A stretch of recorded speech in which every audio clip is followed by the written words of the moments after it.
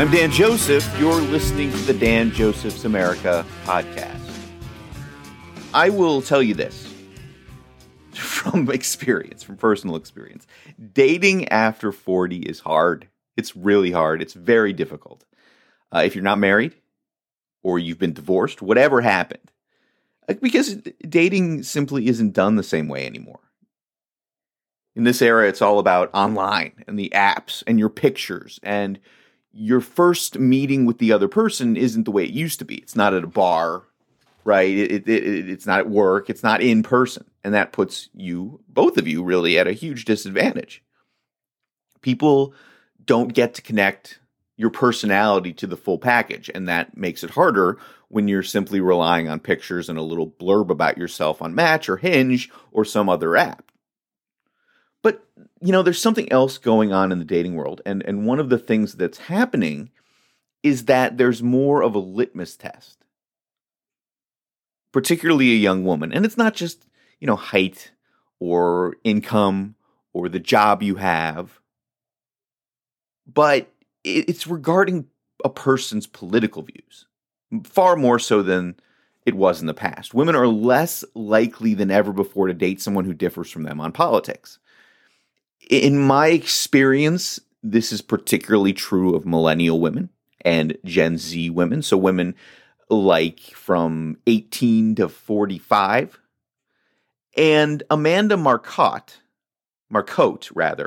is a far left writer for the website Salon, which is a left-wing political site. And she has an article out this week, and it's entitled, "It's a Good Thing Most Women Don't Want to Date Trump Voters."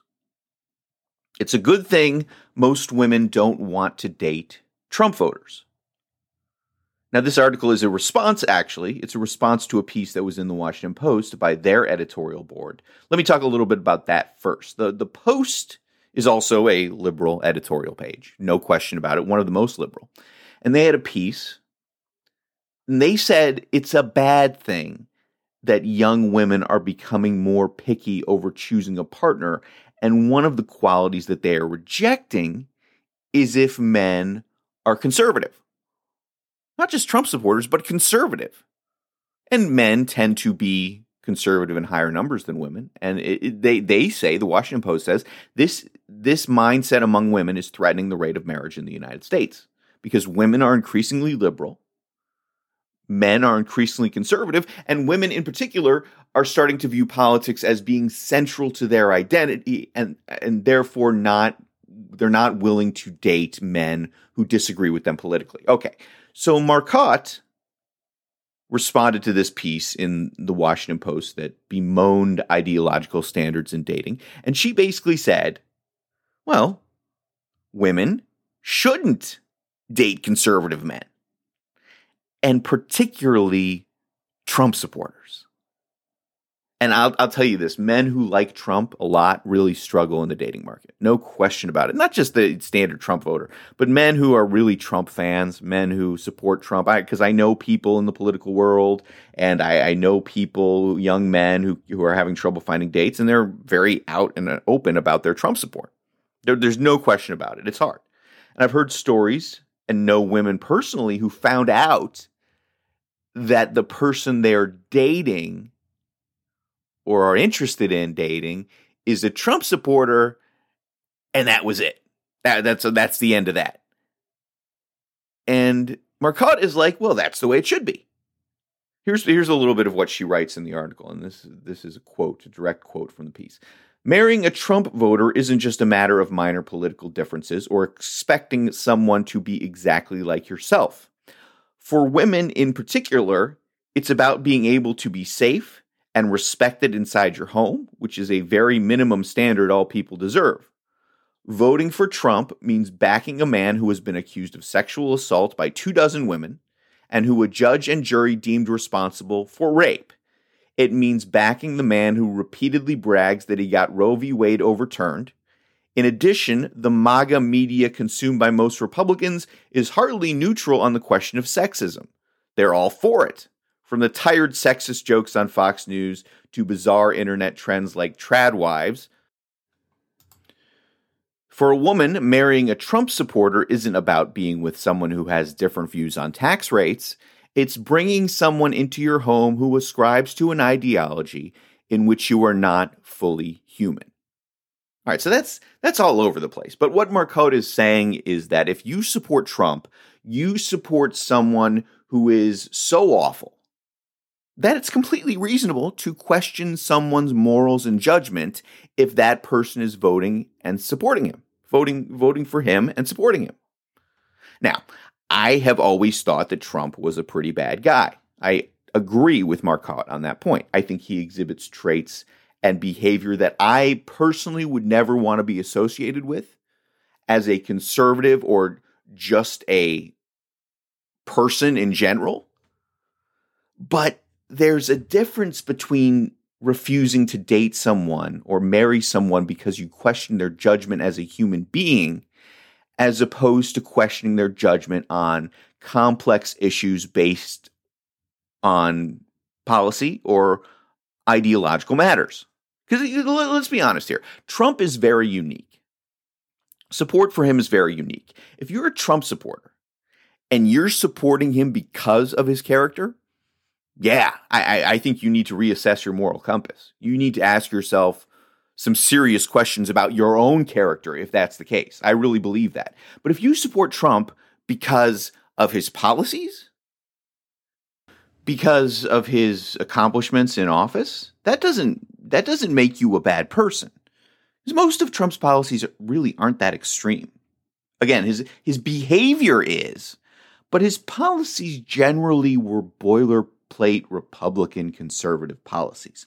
So the question becomes, if the Republican or the conservative is not a bad person or doesn't endorse terrible behavior, is it appropriate to refuse to date them because they believe in tax cuts, like Marcotte says, or are pro-police, or don't believe critical race theory or gender ideology should be taught in schools?